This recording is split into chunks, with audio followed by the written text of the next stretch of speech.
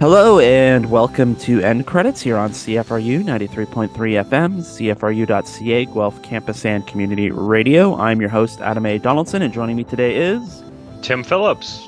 Tim from, I was going to say from the east side, but I don't know for sure that you live on the east side, but I East don't side, know. west side, it's all the same to me. It is all the same. And no matter where you are, you're on the east side of something. That's very philosophical. I think I think we should get a t-shirt that says that on it. Yeah, it's all about unification, people coming together. That's exactly right. And that's what I like to think this show is about, unification. Unification over movies that we may not always agree about. But We can still be cordial. sure. Yeah. Yeah. We're the antithesis of film Twitter, where people can have disagreements and be cordial. And that's what it's all about. We're not here to be nasty towards each other. We're here to educate, learn from each other, and yeah. Mm-hmm. That's exactly right. Now shut up while I do the introduction. Sorry, Adam. That's all right. I'll put myself on mute right now. That's all right. End Credits is a local movie show for local movie fans. We're here every Wednesday at 3 p.m. to talk the latest in pop culture and review the newest movies, which this week will be the new coming-of-age comedy drama, I Like Movies, which you can now stream on VOD. What an inoffensive little title, I Like Movies. Fitting that it opened, well, I don't know if it opened the Toronto International Film Festival, but it was there. So I feel like that's the perfect summation of TIFF, I Like Movies. Yeah. Yeah, it's a cute little title. It's a cute little title. It's a I think very that was the working title for End Credits before you came up with End Credits, right? I think, yeah, no, it's true. It's true. It was the I Like Movie show.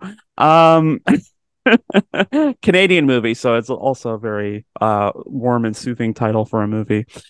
As I was saying, that's in the back half of the show. For this first half of the show, we are going to continue on with our look back at the films in the Indiana Jones series. Last week, we kicked it off with Raiders of the Lost Ark. We are counting down to the release of Indiana Jones and the Dial of Destiny on June the 30th. For this week, though, Tim and I are going to talk about Indiana Jones and the Temple of Doom.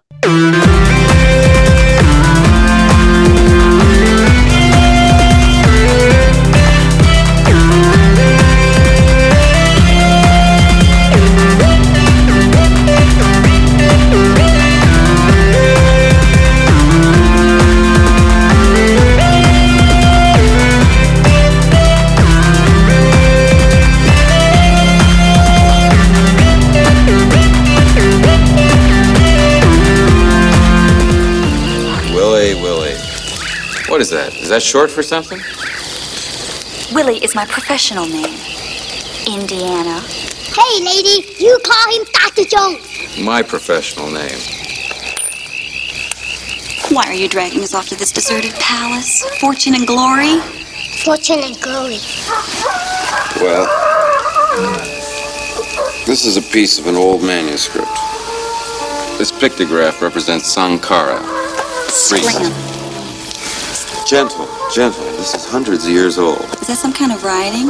Yeah, it's Sanskrit. Cut it out. It's part of the legend of Sankara. He climbs Mount Kalisa where he meets Shiva, the Hindu god. That's Shiva, and what's he handing the priest? Rocks. He told him to go forth and combat evil. And to help him, he gave him 5 sacred stones with magical properties. Magic rocks. My grandpa was a magician. He spent his entire life with a rabbit in his pocket and pigeons up his sleeves. He made a lot of children happy and died a very poor man. Magic rocks, fortune and glory. Sweet dreams, Dr. Jones. So, Temple of Doom comes out in 1984. It is, well, it turns 40 years old next year. So there's that. It's entering middle age. Interestingly, it is technically a prequel because it takes place before Raiders of the Lost Ark. So this is George Lucas in 1984 already flirting with prequels. Yeah. So we're in 1935. It features Indiana Jones. He shows up at Club Obi-Wan. Wink. Yeah, I caught that. Yeah, that was funny. To get a diamond in exchange for these remains of a ancient Chinese emperor. Hijinks happen, and he and his compatriots, which are Willie Scott, a lounge singer played by Kate Capshaw, and Short Round, a Chinese orphan played by I should say, current or recent Academy Award winner for Best Supporting Actor, Ke Kwang. And they end up going to this legendary palace in India where there is skullduggery afoot.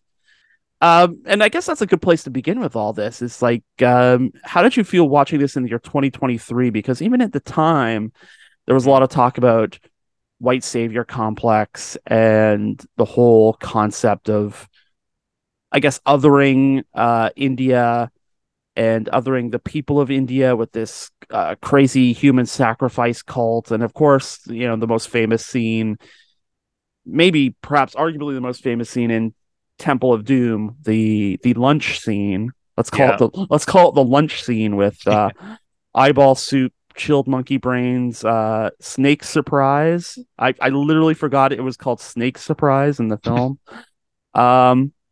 And then of course the aperitif of the giant cockroaches, or were they spiders? I don't know. But anyway, good times. Probably not as culturally sensitive as it could have been, but I think that's probably a good place to start talking about Temple of Doom. Is let's call it the India problem. Yeah, and it was a problem back then too. Like doing the research, they weren't allowed to shoot in India because government asked for the script. They wanted to shoot at Big mistake. Temple there, and they were like, they're probably excited. They're like, oh, Steven Spielberg, George Lucas want to shoot in India. This is great. And then they read the script and they were like, what the heck is this?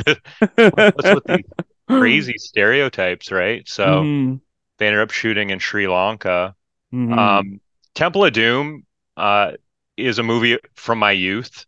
It was one of those ones I grew up with, right? Like a 6 or 7, probably when I saw it for the first time. And you can see it did start the PG-13 rating because there's so much violence.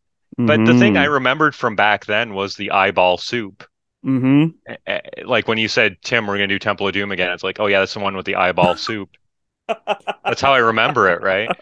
And now watch it again and give it, and it's crazy because this is an action-packed movie. It's like action for action's sake. That I think you talked about the prequel. It was a prequel to prequels, right? In that they did this, and then I think it was a prequel to action for action's sake movies, because this movie is just like excuse for action all throughout. Just like it just wants to be a ride kind of thing. And yet, given all that action, the thing that stuck with me as a kid was still the eyeball soup. The thing that still sticks with me watching again is like the eyeball soup, because it was just so odd, right? And not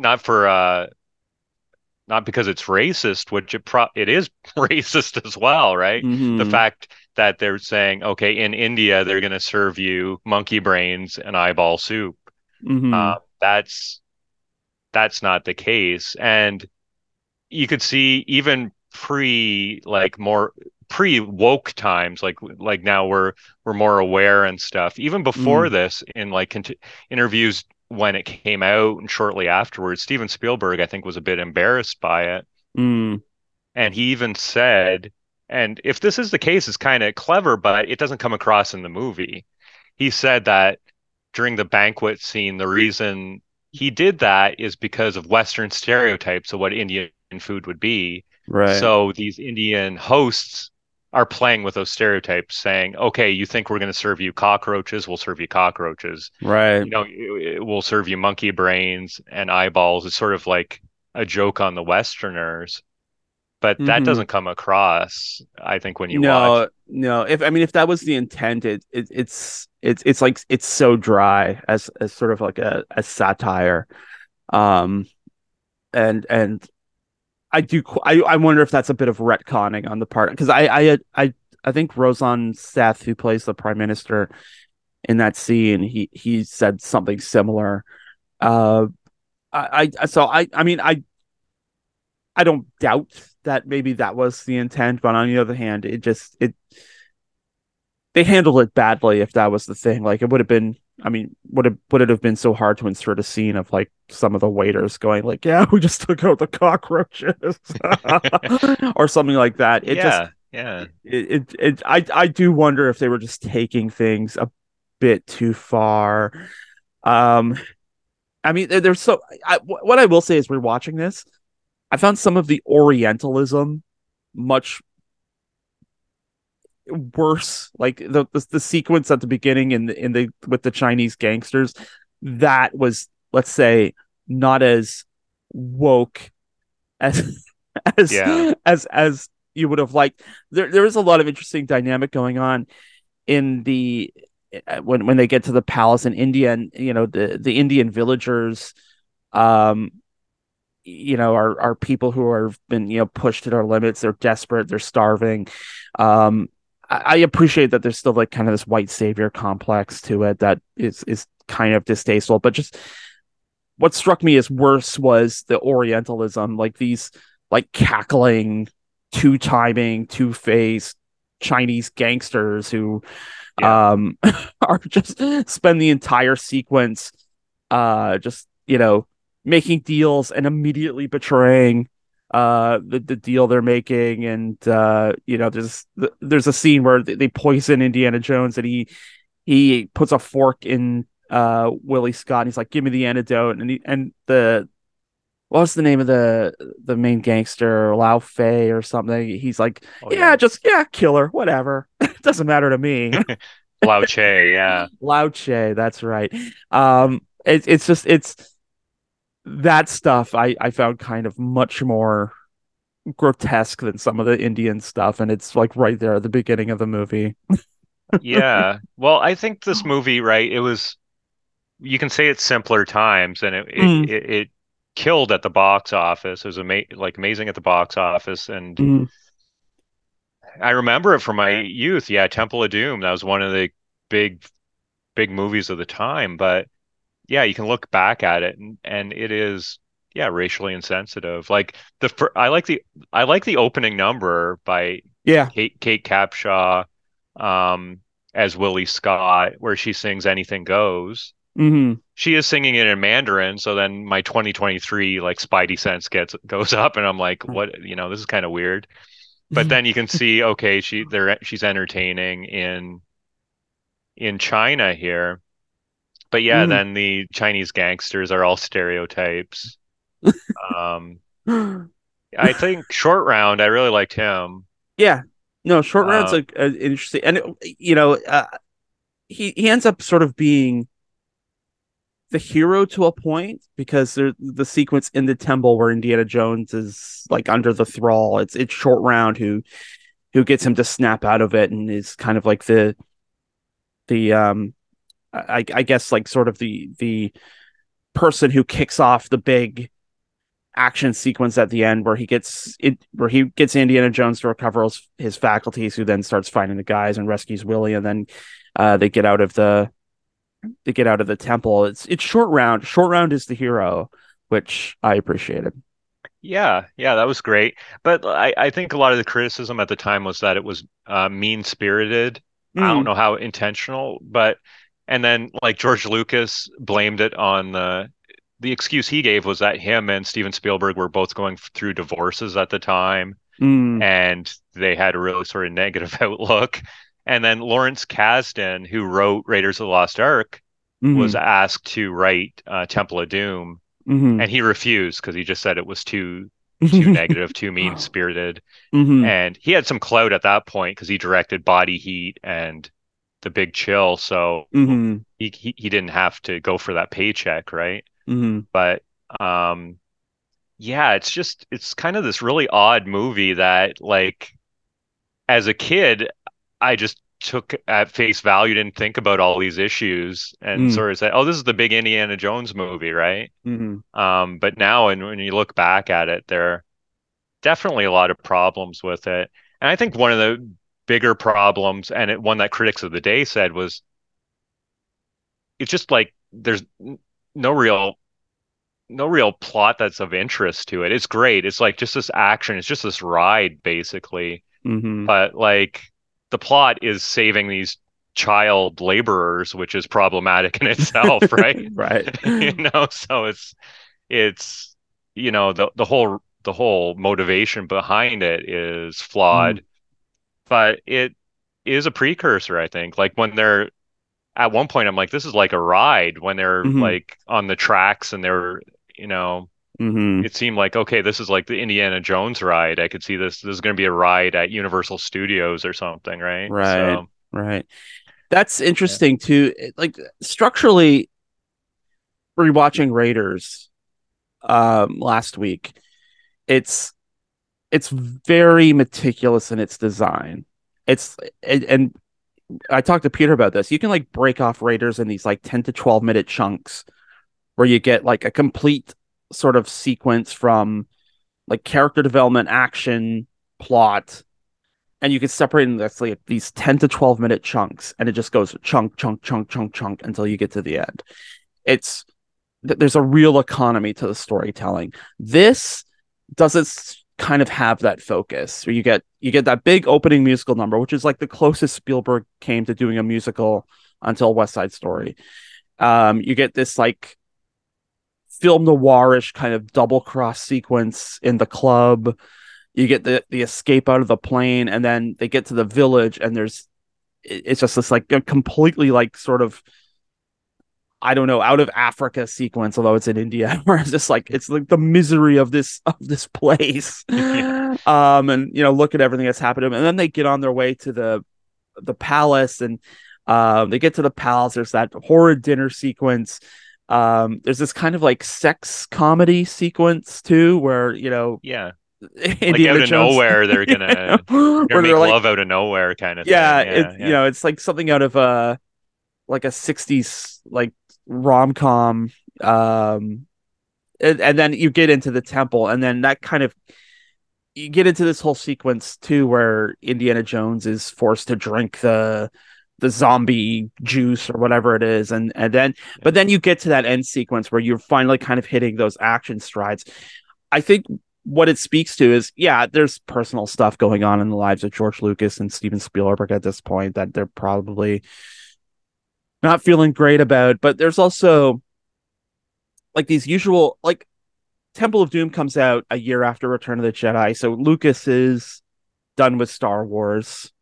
At least, he thinks at the time, I'm done with Star Wars. What am I going to do next? Well, I have this other thing called Indiana Jones. Spielberg, coming off of his biggest success ever, E.T., on the cusp of going on to this new journey where he's like, I don't want to be the blockbuster guy. I want to be like the serious auteur guy. Like, because what does he do after Temple of Doom? He does Color Purple, which is Mhm. this like way off track in terms of like what people would have accepted from him, and probably would have accepted from him today. This like deeply personal story about Black America from from director Steven Spielberg. So this is somebody who's desperate to kind of change the channel on himself, and I think you sort of see that. And if there are times when Temple of Doom feels schizophrenic, I think it's because of like a lot of the professional frustrations of Lucas and Spielberg at the time. And you mentioned, I don't know if it was before we started recording or not, that that there was a whole thing that Lucas wanted a lost kingdom where there's like dinosaurs in a valley and things like that. And Mhm. so this is like the start of kind of a creative friction between the two of them. And Mhm. it sort of comes back to haunt, especially when we get to Kingdom of the Crystal Skull at the end of this, that creative friction, because one of the reasons that took Yeah. so long to develop was Ford, Spielberg, and Lucas could not get on the same page about the story. So it is, I think, an artifact of when you get creative talents in a room trying to replicate previous success while at the same time trying to decide what happens next in their careers.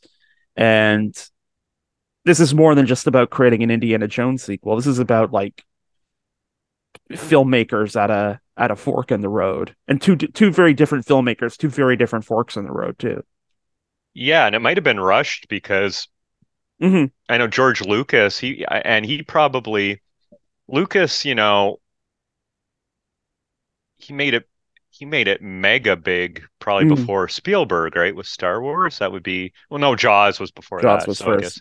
But like Lucas, I think, like from what I read, really, he's like, I don't want to lose Steve on this. I don't want Steven to go. He just did E.T.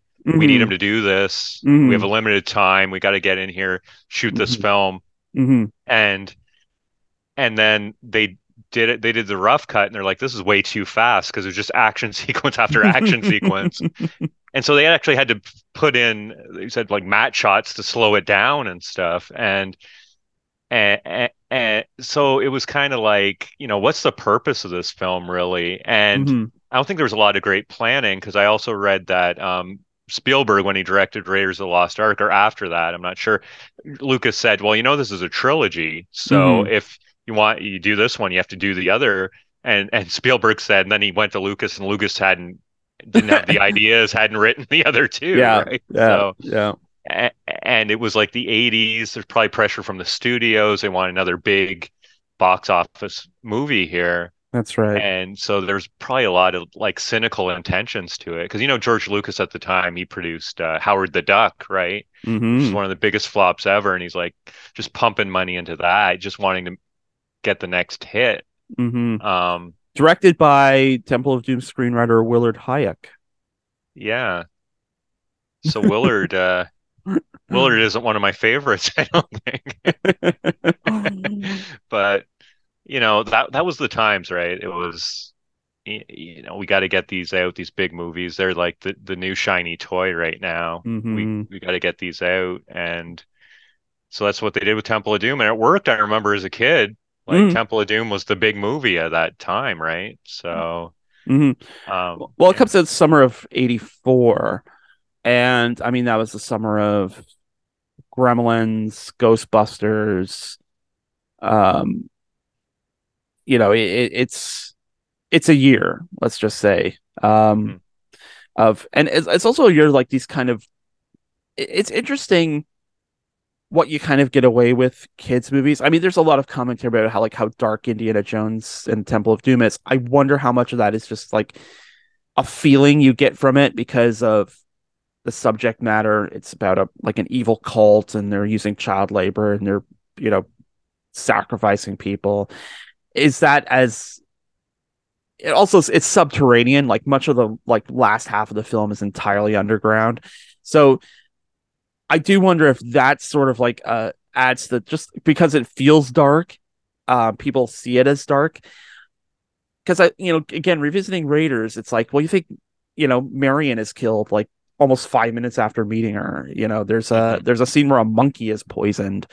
There's the snakes in the pit, in the well of the souls, and um, this creepy guy, this creepy Nazi who's always probably one of the creepiest Nazis ever put to film. yeah, It's just there's a lot in Raiders that's dark, and I'm not sure that Temple of Doom really eclipse it. I think it's like really kind of more of a vibe because you get this in the summer of '84, you get Gremlins, yeah, which is actually probably way more violent than Temple of Doom. You get Ghostbusters, which has a lot of adult stuff going on, fellatio from a ghost and all of that. And then of yeah. course the next summer too, you get Return to Oz. And that's the movie that messed me up as a kid. It's like, oh, there's a sequel to Wizard of Oz. Let's go watch Return to Oz. Yeah. Big mistake. Well, I mean, at the You've time never been being the same. at the time, like being 7 or 8 and going to see Yeah. Return to Oz. But yeah, it's just it's I think it's the times. I do wonder if Temple of Doom gets unfairly shellacked with like this thing was so dark we had to come up with a new film rating for it. Like Yeah. I think that's a bit unfair because I do watching them almost back to back. I do wonder just how dark, or how we consider how how darker Temple of Doom is compared to Raiders of the Lost Ark. I think they're both kind of maybe in terms of like some of the violence and the themes are probably about the same. Yeah, and I wonder how much it comes down to the marketing because Raiders of the Lost Ark, that's slightly before my time. So I Mm, don't know, like, was that marketed to kids? But it mm. seems to me like maybe it wasn't as much as like Indiana Jones and the Temple of Doom. You Yeah, bring it up could have two been. other great ones like Ghostbusters and Gremlins. I had like a Gremlins lunchbox, right? Hmm. That was the thing. In the 80s, it became the sort of like marketing machine Hmm. for children. And so like Raiders of the Lost Ark, I think maybe was just before that. I'm thinking Mm. I could be wrong, but I don't know. Like kids had the lunch boxes, really, maybe they did, but it seemed Hmm. like once it got into the like the mid 80s almost, which is 84, Hmm. it became like okay. And with VHS, the popularity of VHS as well, Hmm. at that point, families could get videotape. Kids can watch Ghostbusters, what have you, at home. You Hmm. don't go to the theater.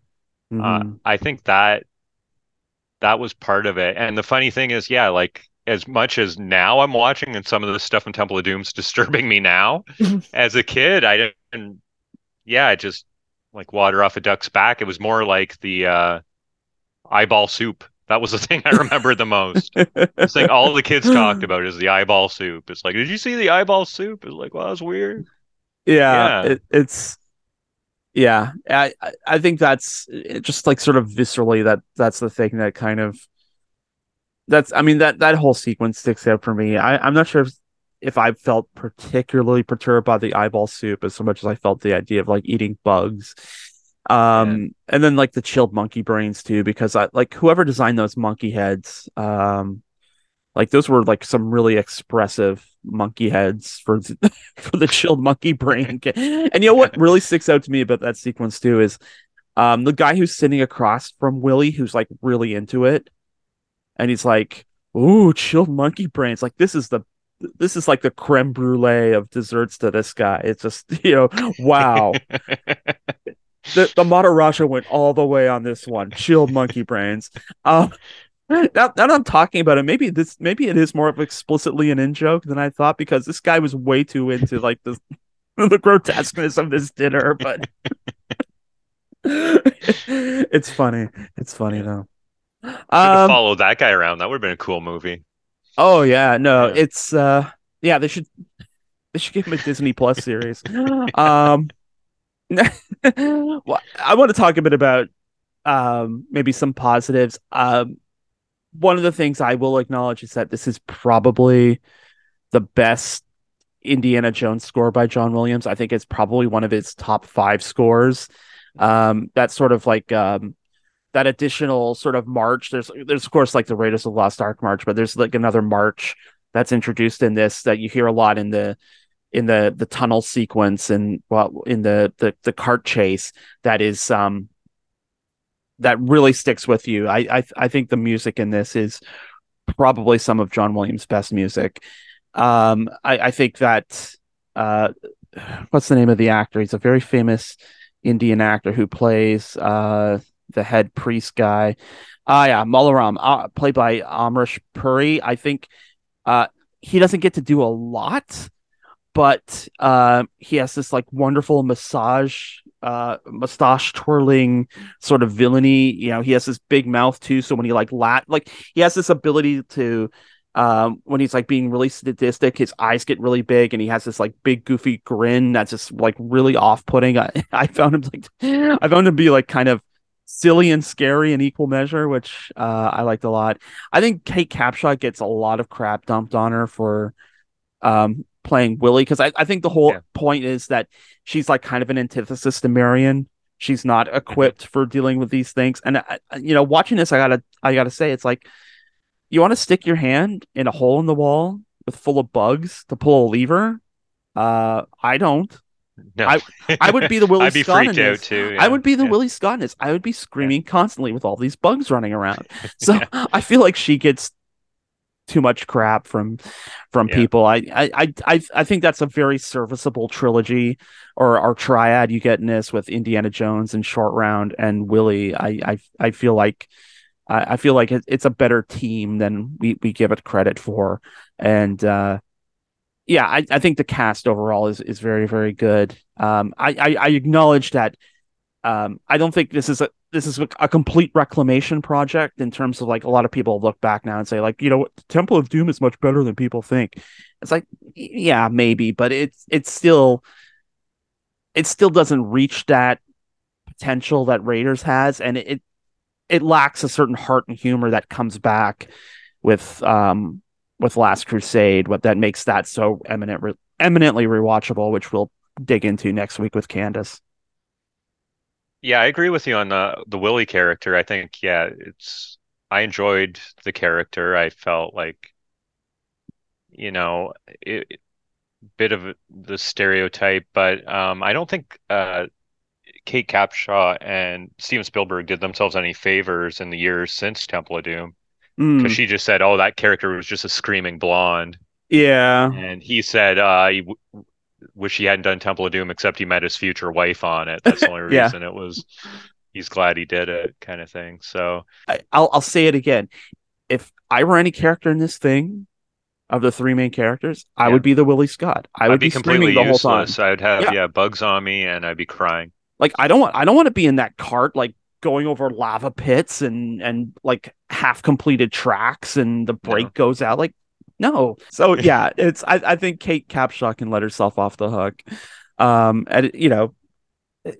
her and Steven Spielberg have had a long, loving marriage out of it. They're still together, and cut yourself some slack, guys. It's just Temple of Doom.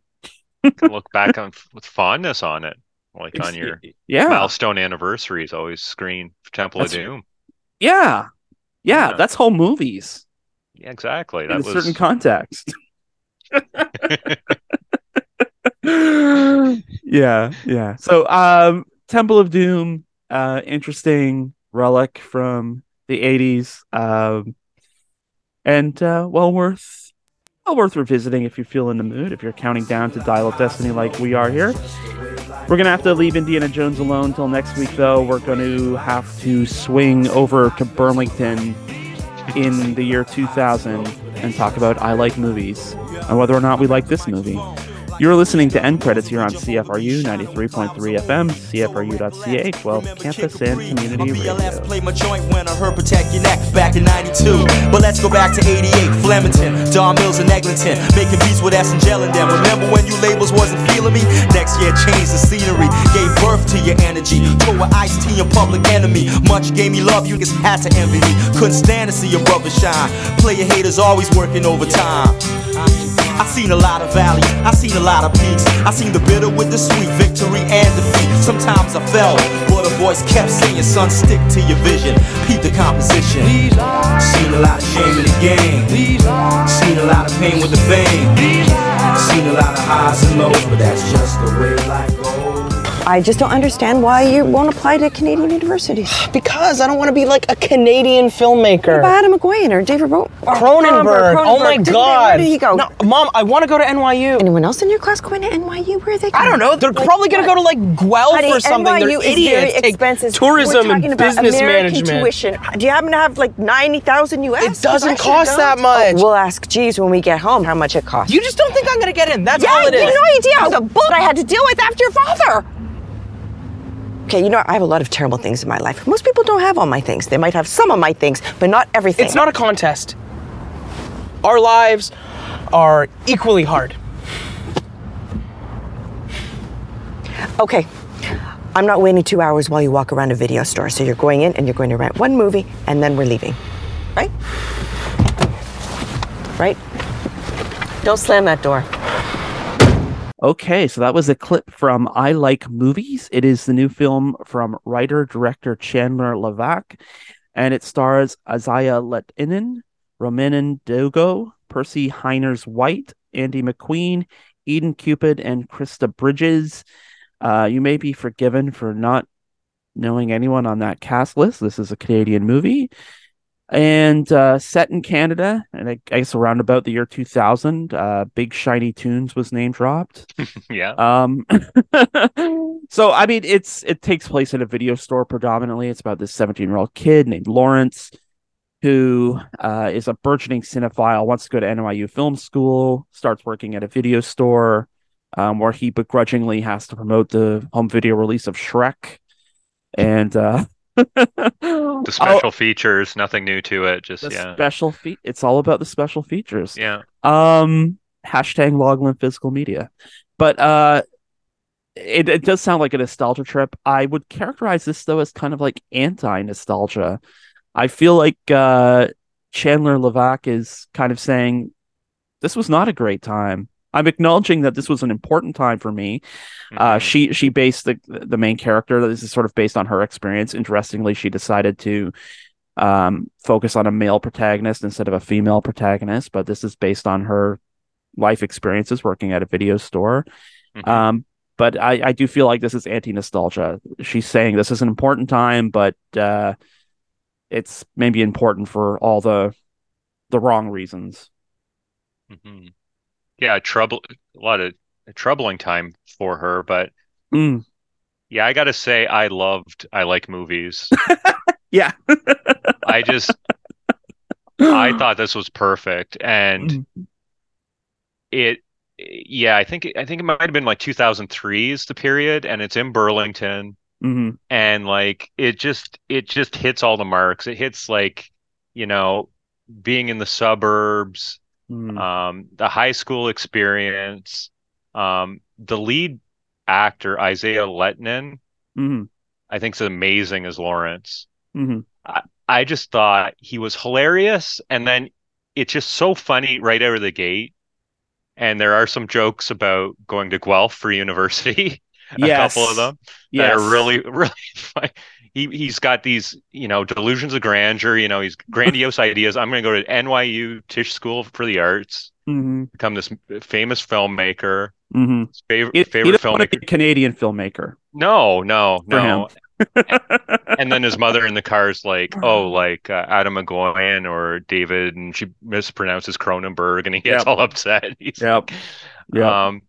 I think it's just perfect about like the cinephile who has these dreams of being this great director, and his favorite directors like Stanley Kubrick. So, and you can see how he's kind of like an outcast with his classmates, except for his one friend, and they have Rejects Night on Saturday nights where they watch Saturday Night Live, and it just the opening just so funny with him and his mom in the car when he's going to the video store. And she's like, have you thought about college, university? And he's like, yeah, NYU School for the Arts. I've got big plans for this. And she's like, well, what about Canadian university? He's like, well, what do I want to go to Guelph or something like that? So the great joke is, he says, like, what am I going to do? Go to Guelph and study tourism and business management, which is so pointed. It is such a pointed joke. Because, I mean, Guelph is, this is inside baseball, but University of Guelph has been heavily promoting the Lang School. What do you go to Lang School for? It's business management and tourism and all these like sort of business adjacent things. So it's like someone really did their research. It is, which I appreciate. The details are impeccable. And Chandler Levac, apparently she worked in a Blockbuster store, and once we get in the video store where he gets his job, it struck me like this is Blockbuster or like Jumbo Video or something. This is just like, you could see like the carpeting, everything, the antiseptic sort of nature of it all. It hit home. So she hit all those points, and like the lead performance by Lawrence is like, it's so funny to start, and then you see that moment where he's sort of having a little bit of a mental breakdown, and you can see it, and then he does it so well. I think the acting by him is just amazing, because it's just so realistic. It's like, yeah, this is this kid that comes across like a misanthrope, but really he's hurting for because his father committed suicide. So that's Mhm. major, but also he's this outcast at school. He only has the one friend. He thinks he's better than the friend, right? And Yeah. so he's a real flawed character. Mhm. But I think he does it so well. Like to start, I was thinking it's kind of like Jonah Hill in Superbad kind of thing, right? But then Mhm. I think it became more authentic to me just as the movie went on and as he made his choices and as he alienated people, it just seemed more real to me. And Chandler Levac, like you said, I did not know anything about this. Well, I saw the clip where he's in the car Mhm. before he goes in the video store where he says he doesn't want to go to Guelph. I saw that It was in the before. trailer, yeah. Yeah, I saw that in the trailer like last year or something, so it's still in my mind. But it it but like then I learned more about it afterwards. So I thought Chandler Levac, once I Googled it after I watched the movie, I thought, oh, that's probably a male director. And it was a female director, and she said that she didn't want to be pigeonholed, and so she Mhm. decided to go with a male protagonist. I think it Mhm. would have been great either way. It might have even been more interesting with a female protagonist, but Mm. I think she did it's so authentic and funny at the same time and sad, and it leaves you thinking afterwards because you're thinking about, you know, what we all go through, you could have problems in high school, Mhm. personal problems with your family. Mhm. It affects all of us. And he and Lawrence here, he's thinking, I don't want to go to any Canadian universities. And then it's so cool that like he finally embraces the capital of Canada, right? That was a great line.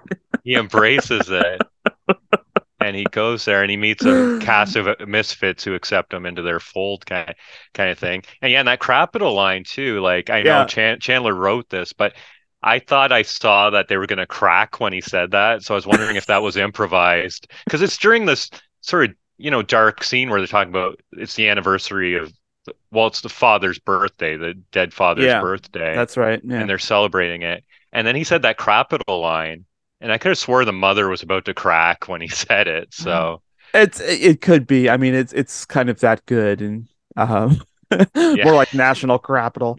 yeah, I burst out laughing when he said that. Uh yeah, I love the bittersweetness of it. I love that Lawrence is not in especially lovable. He is like what I find interesting is like I'm gonna NYU and I'm gonna be a filmmaker, and you see him do like precious little actual filmmaking in this movie. yeah, yeah. He's kind of more of a film appreciator because he's always talking about like PTA and when you I love the scene where he's in the video this before he works at the video store. He's in the video store and he's recommending to this couple who are arguing about like what rom-com to rent. And he's like, "Hey, have you ever seen Todd Solondz's Happiness?" And then he explains the plot. And I mean, I don't think I could explain the plot of Happiness on CFRU, but it's so it's so on point. And I remember being this kid to a certain extent. It's like I'm too good for Shrek, and I used to work in the electronics department of Zellers, so I got a chance to get on my high horse about people buying Shrek, and other similar movies, especially as like copies of Evil Dead on VHS, Evil Dead 2, like kept piling up. But neither here nor there. There is something so true to it, including the fact that he's like, I'm going to be this great filmmaker, and we never see him make films. And one of the things I also found interesting, granted it was the times, but like the prominent mention of Punch Truck Love, the Paul Thomas Anderson movie, because I Yeah. find that Levac is channeling a lot of PTA. You have a protagonist whose likability is questionable. He has this wicked ambition. He's not unaccustomed to betraying the people closest to him. He has inappropriate thoughts about his much older boss, and and at a certain point it comes crashing down around him and he has to rebuild. It feels like there's some sort of connective tissue there between like this prominent mention of PTA, and I was thinking especially of PTA's most recent one, Licorice Pizza, where it follows a lot of these same beats. It's retail based, it's about disillusionment, it's about falling in love with someone who's probably not appropriate for you to fall in love with, and all of these sorts of things. So it's very truthful in that regard, in terms of like the autobiographical stuff in the story, but it also feels like Levac is having a bit, I don't know if it's intentional or not, but I do feel that there's some sort of deep communication going on between Levac and PTA in this as well, as I said, whether that's intentional or not. Yeah, and he takes his friend and his friend's like, "Oh, I'm an Adam Sandler fan," and That's right. they had watched him do the Hanukkah song probably when he would have been hosting, I guess, SNL. Yeah. And he's like, "Well, this isn't a normal Adam Sandler. This is PTA. This is, it's all about PTA." And he's wearing this like wild hat, like he's the hats are amazing. Yeah, he's wearing all these hats, like he like he's getting in the role of the film director, where he's not really doing a whole lot, right? You see him like, editing video at one point really briefly, but then he just can't, he thinks of himself too highly, so he alienates himself from the people making the end of year video for the school, including his best friend. And then he's jealous of his best friend's dating someone who actually got into Ryerson Film School, and she helps make the film, and he doesn't want to be a part of that, right? So he's just Karen P. Yeah, Karen P. Or Lauren P. Sorry, it's Lauren P. Oh, okay. Yeah, but I mean that's such a detail I remember from school, because there was Sarah W. And then there was like a couple years in elementary school, there were two Sarahs with the last name W in my class, which was especially tumultuous times. But that little detail. Hey, it's not Lauren, it's Lauren P. Yeah, it's all perfect. It's just so authentic, and the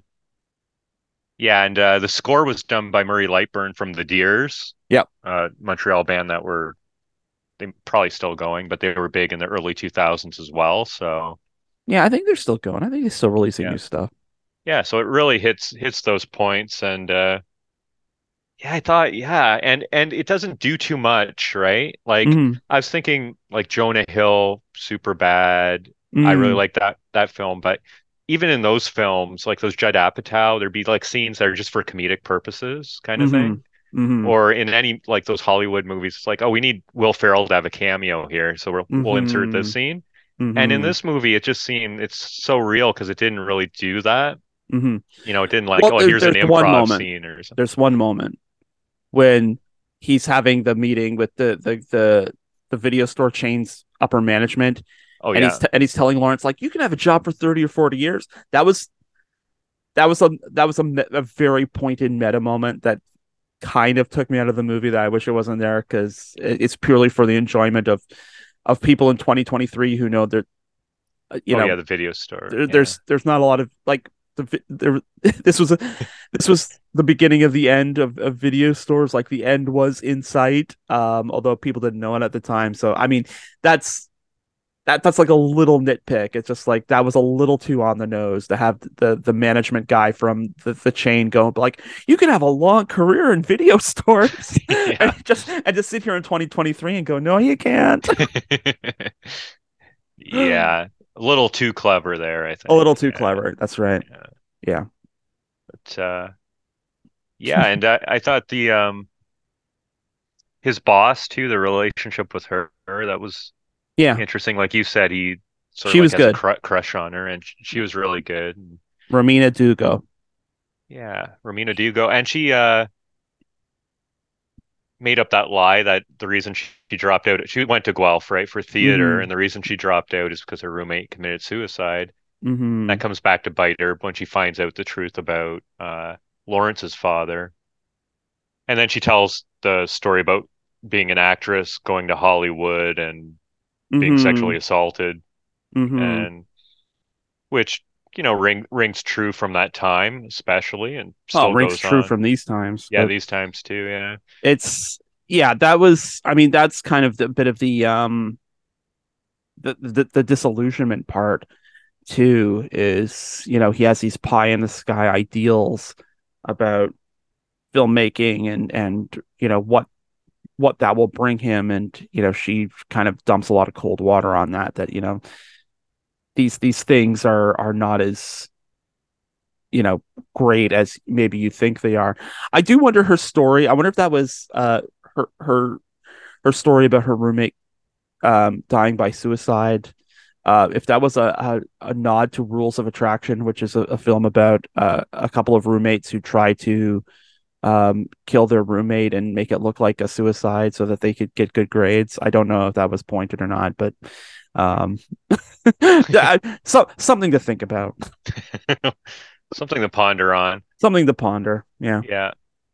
Yeah, I was when because she had lied about that other story, Mhm. but this probably wouldn't have worked. I was thinking, what if she lied about that other the next story and she's just a compulsive liar? Because you meet a Mhm. lot of people like when you've got jobs like that are, Mhm. I've had a lot of like Joe jobs, we used to call them in the day, and you'd Mhm. meet people that had a lot of BS artists out there, right? So Mhm.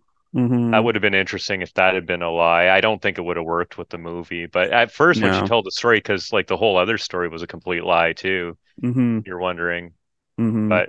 but that was the reason. And I've heard stories from people in the industry, attractive women who've been like worked Mhm. in the film industry who've had same experiences. So Yeah, and you dead end, and there's a whole ton of promise that being cast as sorority girl number two is going to lead to something later on, and I mean, the viciousness. I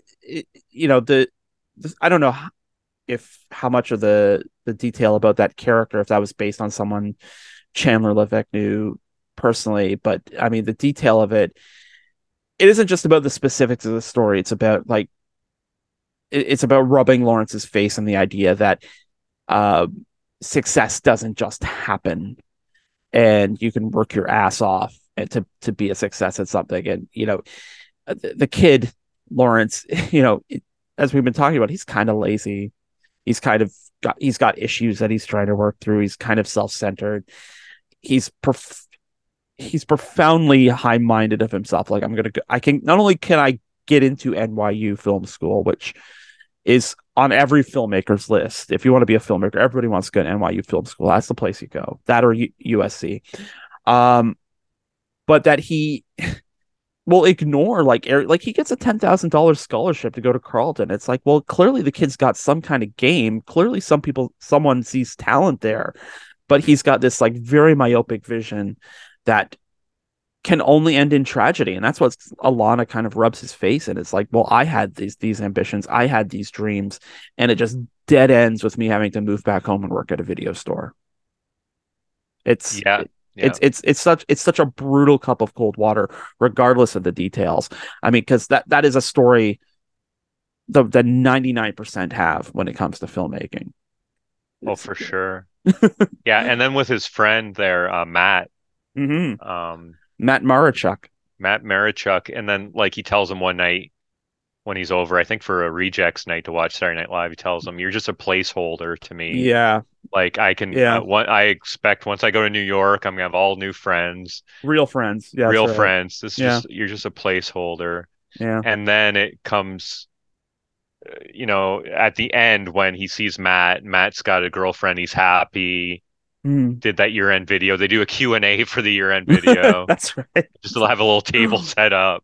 Yeah. And Lawrence is like one of the only ones there to ask questions. Mm. And Matt finds out that uh, Lawrence says, "Oh, I've been accepted to university," and Matt was like NYU, and Lawrence is like, "No, Ottawa." And you see Yeah. this little grin on Matt's face, right? Yeah. It's sort Yeah. of, yeah, it's just you reap what you sow kind of thing, right? Yeah, So you reap what you sow. But the other thing I appreciate too is that you know Lawrence is genuinely trying. Like, lessons are learned. And you actually see him over try when he gets to Carlton, and Alana gives him the advice like to ask people questions and find out what's behind them. And then he's introduced to this group of kids, and he's just spitting out questions. It's kind of cute in a way. But yeah, this what a joy, what a little joy. I like movies. Great little Canadian film. Yeah, I loved it. I really loved the whole movie and the lead performance too. Because you said like he's cute, so he can get away with being an a-hole, basically, right? Like for me, I liked him throughout, even though I guess he's an unlikable character, right? So it's worth checking out. It's easy to find on VOD, so please do find it. As for us, that's it for this week's show. We hope you liked it. If you want to listen to us again, you can find the show on our website, endcreditsradioshow.com. You can download it from the Guelph Politicast channel every Friday on Podbean or through your favorite app like Apple, Stitcher, Google, TuneIn, and Spotify. When you're on Spotify, you can find the music for End Credits. Just open up Spotify and search for End Credits on CFRU. We're also on social media. We're on Facebook at End Credits Radio Show, and we're on Twitter at End Credits Radio. And Tim, where can people find you out there on the internet? You can find me flashing the deadpan on the internet, and let me know if there's any other Canadian movies I should check out. Oh, there's probably a few. There's always a few. I will be back here on CFRU Thursday at 5 p.m. for news and politics on Open Sources Guelph with Scotty Hertz. In the meantime, I'm on Twitter and Instagram at Adam A. Donaldson, or you can check out my news and politics site at guelphpolitico.ca. And you can stay tuned for more great programming here on CFRU 93.3 FM, CFRU.ca, Guelph Campus and Community Radio. End Credits will return next Wednesday at 3 p.m. for another new episode, and we will see you then.